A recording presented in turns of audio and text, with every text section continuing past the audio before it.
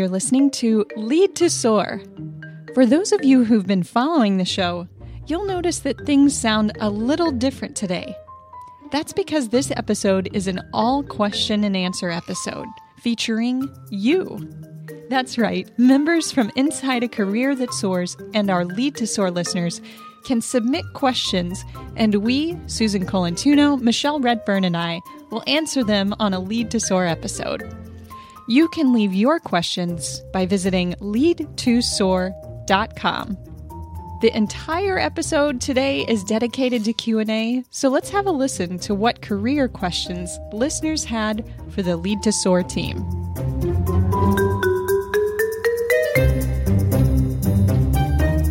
This is the first time that we are recording this, and so we're really excited about it. Anybody can go to the podcast webpage, which is just leadtosoar.com. And there's a little tool called SpeakPipe where you can leave a voicemail and ask us a question and get it answered professionally by Michelle, Susan, or myself. So we've got some of those questions today that we're going to address. And yeah, if you're ready, I'll pull up the first one and we can dive right in. Absolutely. Okay, here we go. I'm going to go with the most open-ended question and then go down to the ones that are more specific. Cool. All right. Hi, I would love some direction in my career. I'm currently a program coordinator for two separate programs in the not-for-profit sector in emergency services. Not really sure whether I want to jump the next level into manager and whether I should look at perhaps some sort of additional training in business management or some other form of management. So currently middle tier management, looking at expanding into upper management, but really unsure of direction, I suppose, and what education or further education required. So this was an anonymous question. They didn't leave a name. So tell me, what did you hear in this? What did you hear from our anonymous asker? I heard yeah, that, go on. Sorry, Susan, you go. Okay, I heard that she is unclear about what she wants at this moment in her career. And what it sparked in me was that this is a perfect time to do some informational interviewing of people who hold the next level of job that she would possibly apply for. Talking with them about what their scope of responsibility is, their ability to have a positive impact. So most nonprofits have a social mission. So what they're at their more senior level, what ability they have to make positive impact on the social mission, and to ask them what education outside of work and or on the job would be useful.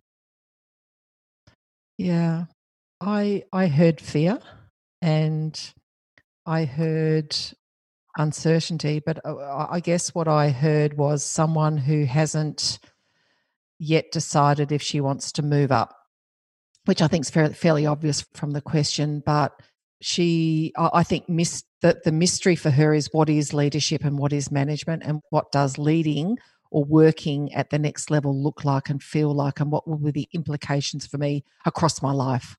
And I can certainly call on my own experience and some of the experiences or conversations I've had with women, which is sometimes we look up at that next level and think, what will be the impact to my whole life? I think it looks hard. I think it looks really demanding. And I think perhaps I'm not ready for it.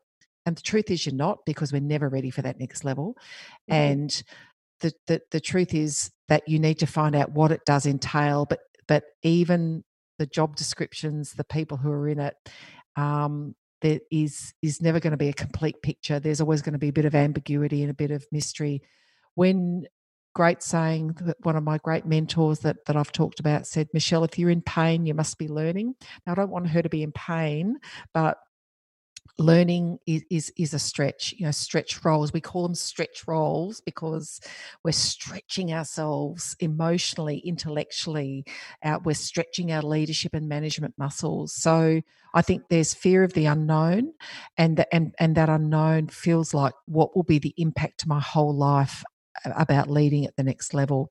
And I want her to Susan's advice, I want her to find out a little bit more and spend some time reflecting and doing a bit of work on her personal values, her personal purpose, her career plan.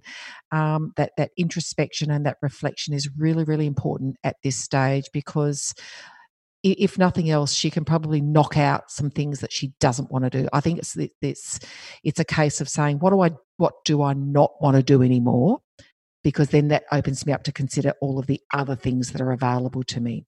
And often we talk about latticing or of careers rather than, or the jungle gym, as Sheryl Sandberg calls it in Lean In, which is a bunch of experiences which aren't necessarily a direct ascent up a career ladder. They're like being on a jungle gym. You can swing sideways, diagonally. We kind of don't want you to go backwards, but sometimes we make strategic moves. So I think it's about saying, what else can I be open to? And also within my current role, how can I build some stretch into that and gain some other experiences to give me a taste of what it might be like? On a very practical level, I agree with Susan. Talk to people in those roles. What does this role entail? What do you think I need to be ready for, etc.? But also put your hand up for some stretch assignments. Go onto a project team. Go onto an employee resource group. Volunteer for some other work that's going to help you build some skills that gets you ready to lead at the next level, should you decide to do that. Briefly, to try to summarize, I think what we heard was that the asker had some uncertainty for themselves in what they want to do next.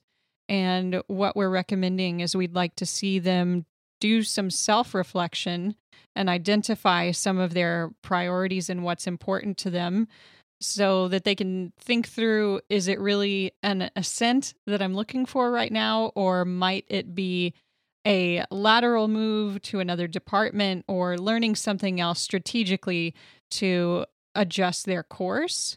And we're also recommending that they do some informational interviewing to learn about positions that are above them, what those responsibilities entail. Did I miss anything? No, spot on. Beautifully summarized. Yes. Okay. So Okay, great. I want to reiterate, because she's in a nonprofit, that the responsibilities also are joined by opportunities to have a social impact, which often people in for-profit companies see less clearly. So I think that's super important. Do I want to contribute to the social mission at a higher level is a part of that self-reflection question. Moving on, let's go to question number 2. So this is something that I see coming up in women's circles frequently. We have another anonymous asker. So we've got an anonymous person inside A Career That Soars that has asked us for guidance on how to shape approaching their leadership to get a promotion and a raise. They also mentioned benefits. So I think what they're looking for is help in, how can I take those next steps and get what I want out of it. Doesn't necessarily have to be money, but I'm looking for some combination of what's the word I'm looking for? Compensation. Yes. On a very practical level, there's 2 things that come to mind to me straight away. Number one, will this be a surprise to her leadership that she's requesting a promotion and everything else that goes with a promotion or a raise? And there's a little bit of chicken and egg here, because what I'd be saying is preparing your leader and leadership team by being very clear about your career plan and your ambition to advance in the organisation. And it is certainly startling for a leader to have someone that perhaps they hadn't really considered was ambitious before. And I won't go into all of the gender dynamics around this one, but it might be startling to them for this person to suddenly front up and say, hey, I want a promotion and a pay rise and increased compensation, when perhaps there had been no indication of that prior. So one way of shaping the conversation is to shape the conversation at every opportunity where there's a career discussion, a coaching discussion, a performance discussion, to be very, very clear about her long-term ambition, well, short and long-term ambition. So the little bit of, back to the future around that, start shaping the conversation at every outset. And there's some really good opportunities about how to do that in No Ceiling, No Walls. I always go to page 51.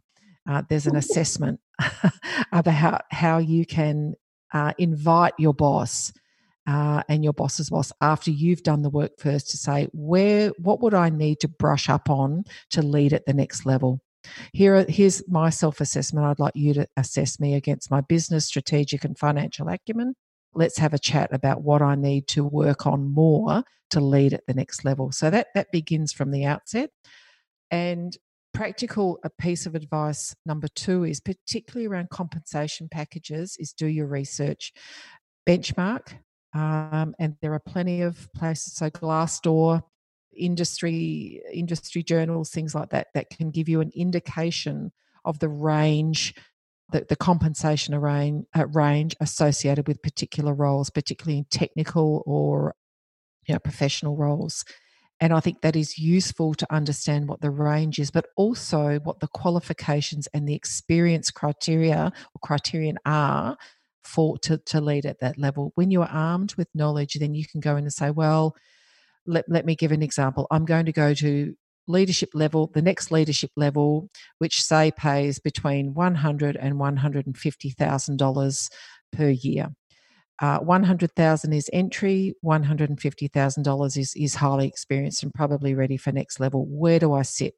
Am I experienced? Do I have the qualifications? Do I have a track record of accomplishment?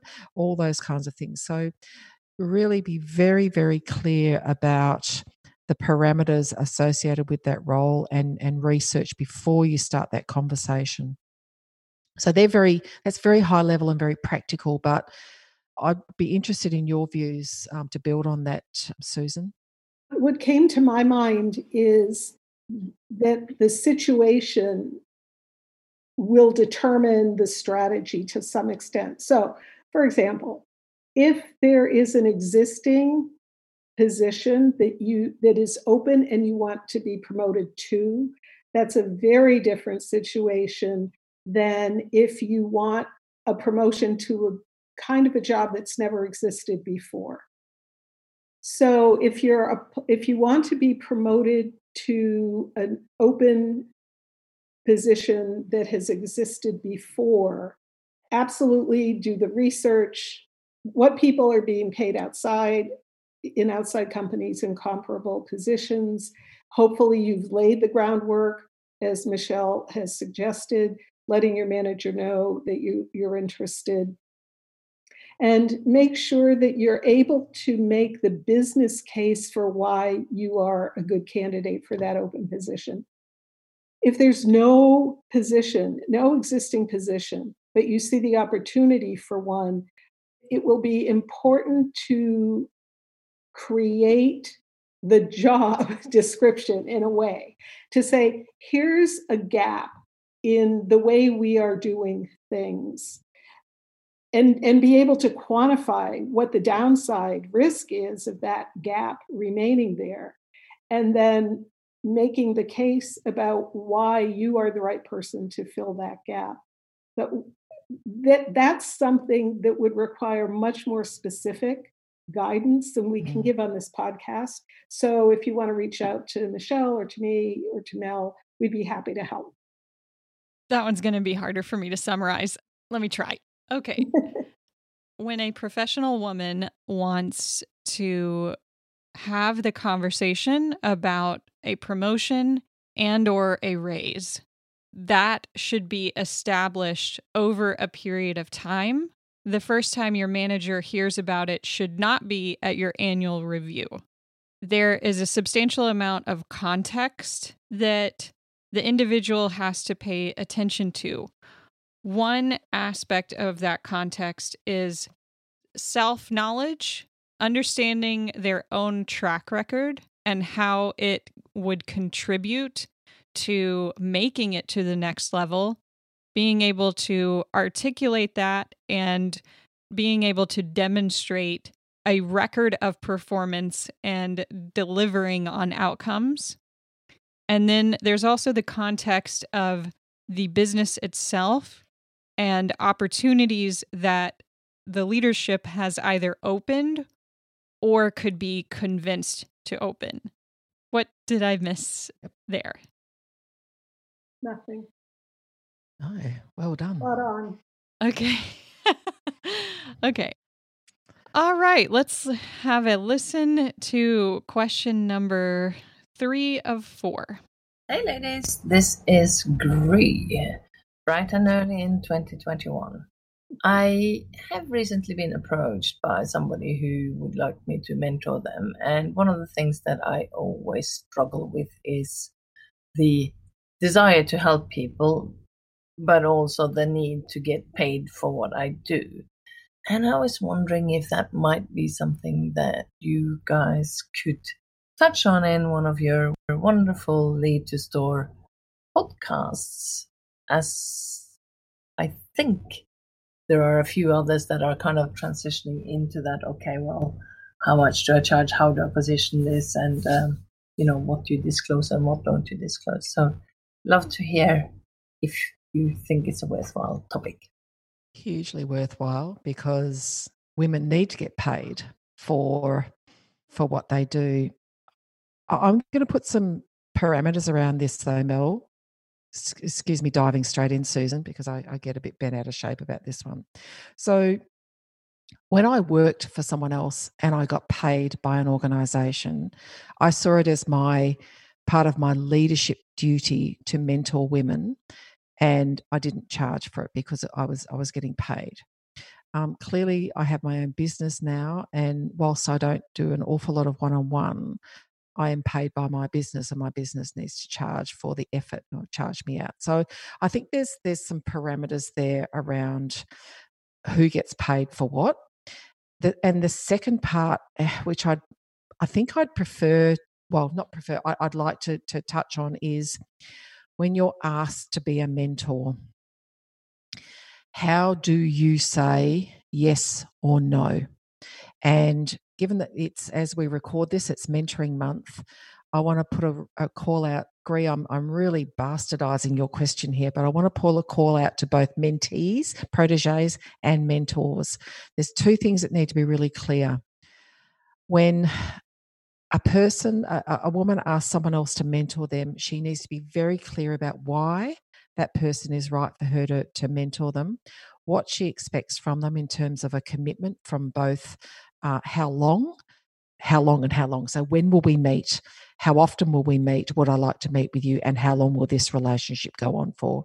Because then the mentor, who is often a senior, who lives a very full and fulfilled life and has a lot of commitments and is time poor and is busy, can then make an assessment about this person's done the research. She knows what she wants from a mentor. Yes, I tick the boxes. Yes, this ticks my boxes in terms of who I mentor and who I don't. And then you can have a conversation about whether it's pro bono, whether it's chargeable, or whether it's part of what I do as part of my leadership role. So I know that's kind of going off track a little bit, but there's a whole bunch of stuff that I want mentees to be more deliberate about when they ask a mentor to be their mentor, because it's hard for us.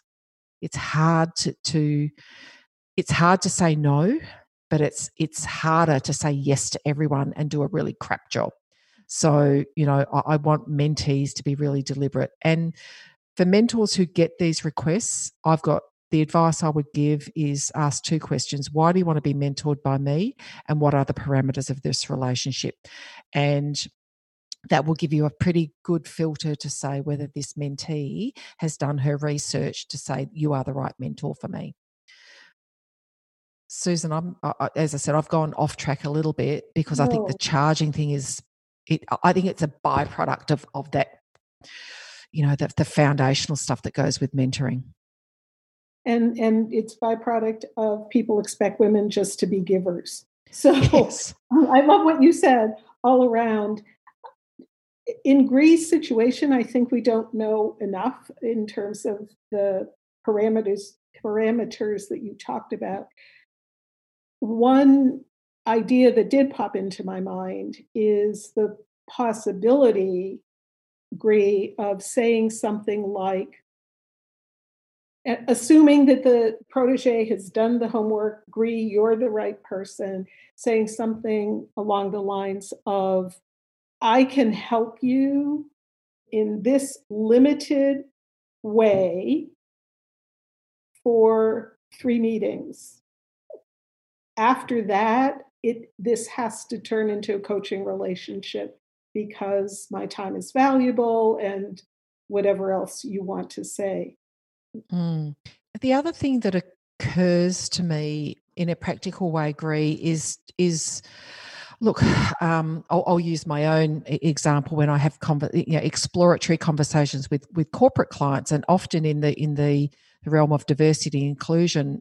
I don't want to I don't want to go to the trouble of giving a Rolls-Royce proposal to an organisation if they've got kind of a mini minor budget. So I'll say up front, can you give me some idea of what your budget is so that I can tailor a set of activities that's in line with your budget. Now, more often than not, the question will be, I don't know what my budget is, but it sets the tone to say this will be a mutually beneficial arrangement, and for someone who is self-employed, there is an expectation that there'll be remuneration attached to it at some point. So it's kind of a little less subtle than Susan's example, but it's one way of also setting the expectation. I wonder here if there's a little bit difference in language too, because to me, I've never thought of mentoring as something one would pay for. To me, at that point, it transitions over into the paid coaching space. I wonder if you two might just comment on how we're talking about these two things.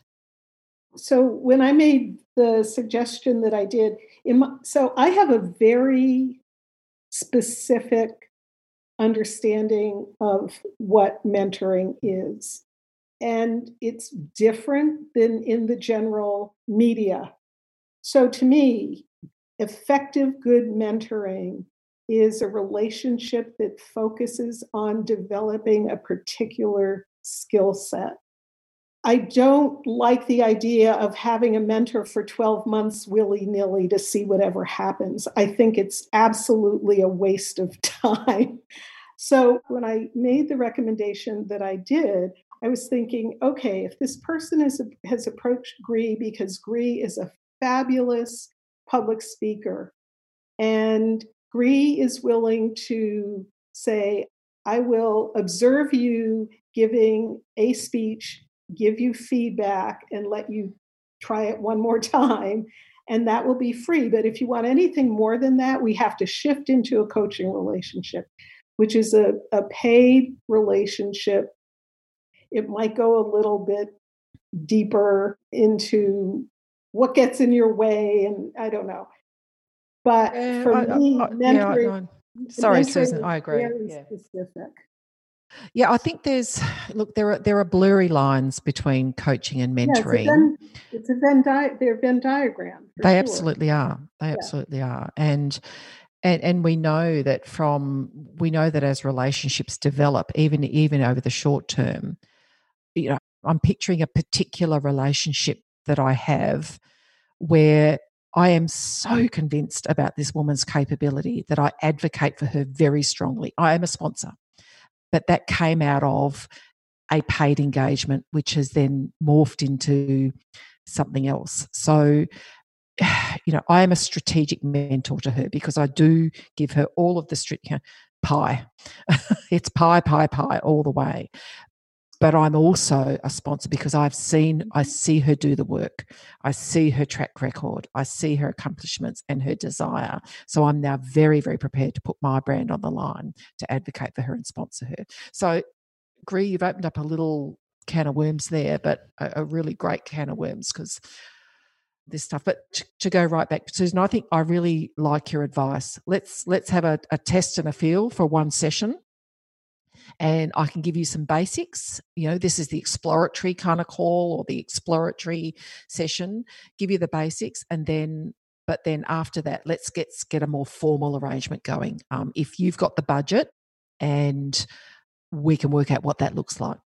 It really is a Pandora's box of like mentorship, coaching, advocacy, sponsorship, and totally. Yeah, so we'll never be done with these. Mel, sorry to jump on in there. The other thing I'd say is that I don't have a hard and fast rule except for going back to Susan's original statement. Women are expected to give a shed load. I nearly did it. A shed load for free.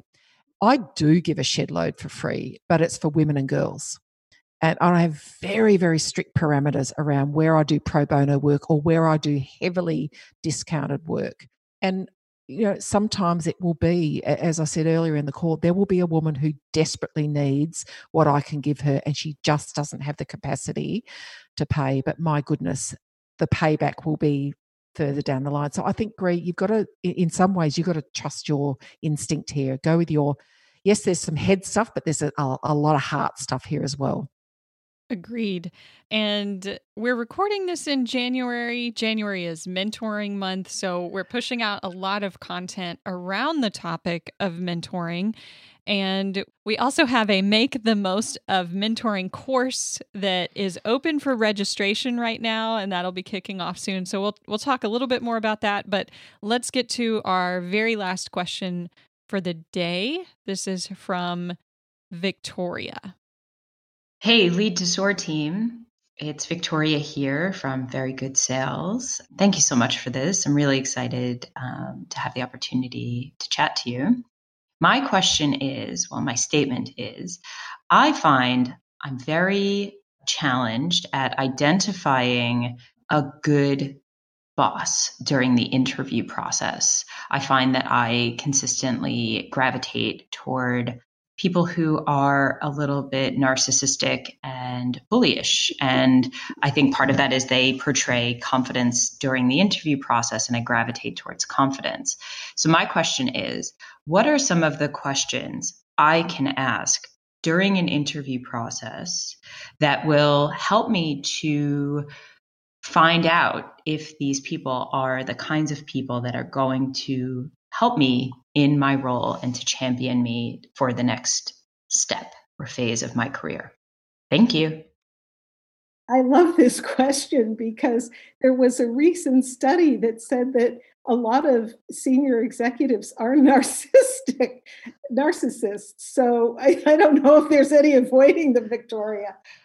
So one thought is that part of good interviewing processes would give you an opportunity to speak to people who would be your colleagues, and you could tease out some information through that process.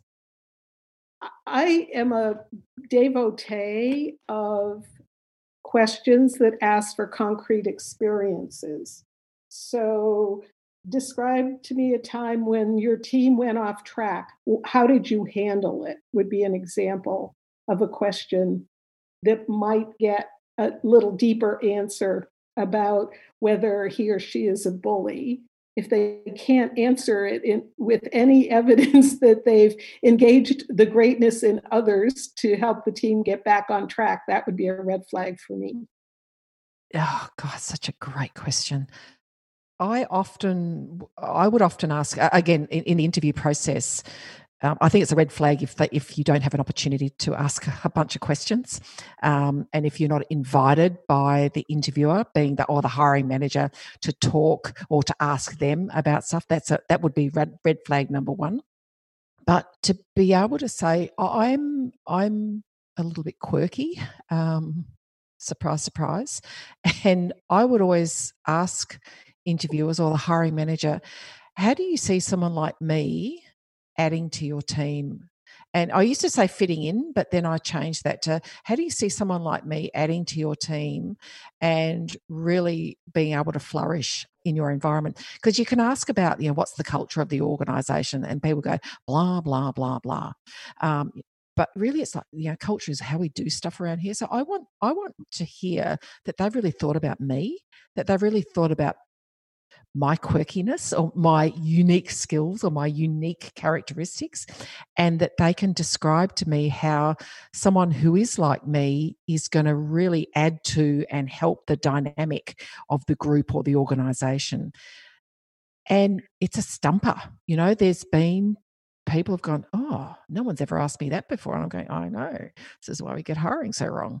This is why I've made a couple of blues in my early career going, oh my God, I've ended up in this toxic work environment because I don't fit. And they don't want me to fit. They want me to, it's not about putting a square peg in a round hole. I am star-shaped. I don't fit in any bloody hole. So please tell me how I'm going to add to and augment and help the team fly. Because that's really asking that hiring manager, have you been listening to me? Have you been thinking about me? Have you been assessing me? What are your assessments of me? Because a narcissist won't be doing that. Right. Another question that popped into my mind is, who on this team or who's left this team, whose career have you supported for advancement, and how have you done that? Oh my gosh, that's a good one. A narcissist and a bully wouldn't have good answers to that. Oh, Tori, you are armed and dangerous, my friend. Oh man, that is so great. Hey Mel, the other thing I thought, that poll we were talking about recently, how do you think your people who don't report to you rate your leadership skills? How do people rate your leadership skills? This is another one, because that ability to go and beyond self-assessment, but say, who are the right others in my organization? Who are the stakeholders that don't report to me that are really important? And narcissists won't have ever asked for feedback. Not only that, but somebody who's not a good leader would be, I'd say, almost offended by even being asked that question. Absolutely. Yep, totally. Yep. And you'll see the red mist descend in some way. But yeah, I'm just thinking. I'm thinking of a good example. I'm thinking if I had asked this guy Sean that I worked for a while ago, if I had asked him that question, I can just see his smile. He would smile and he would give some humble answer, and then he'd chuckle and say something about hoping that it was really good. You could tell from how someone answers that question. Yep. That's great. Good question, Tori. Thank you. Yeah. Okay. So summarizing that one, Victoria asked us, how can I recognize a bad boss during the interview process? And a lot of what we have recommended to her is around asking the right questions, asking strategic questions, and noticing red flags. And those would include things like if they don't give you enough time for questions in the interview, or if they sidestep important questions about their own leadership. And I would add to this, there should be access to people on multiple levels of the team, and the interviewer should be able to ask those people questions as well. Definitely. Yep. All right. So that wraps up our 4 questions for today that were submitted on SpeakPipe. And you can ask your own questions by leaving us a voicemail at lead2soar.com. Thank you for joining us for this all Q&A episode of the Lead to Soar podcast. Take a moment to share the show or episodes that have meant something to you. Sharing is really the best way that you can support us to grow and continue providing this amazing free resource. Until next time, you can reach out to us or ask your questions about career advice at leadtosoar.com. Thanks for listening.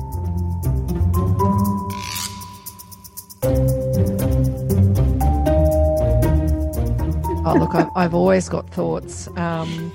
I really want to draw. I really want people to talk to the women, to talk to other women about Lead to Soar. This is an on-tap free resource that is done, created by Mel, Susan and I to help women to have a career that soars. The content is amazing. The women that we are interviewing are amazing. And there are some superb interviews coming up. So I want this resource to be published widely. So please do spread the word if you find it useful. Thanks, Mel. Great conversation. That's right. You, dear listener, are our best advocates. So thank you.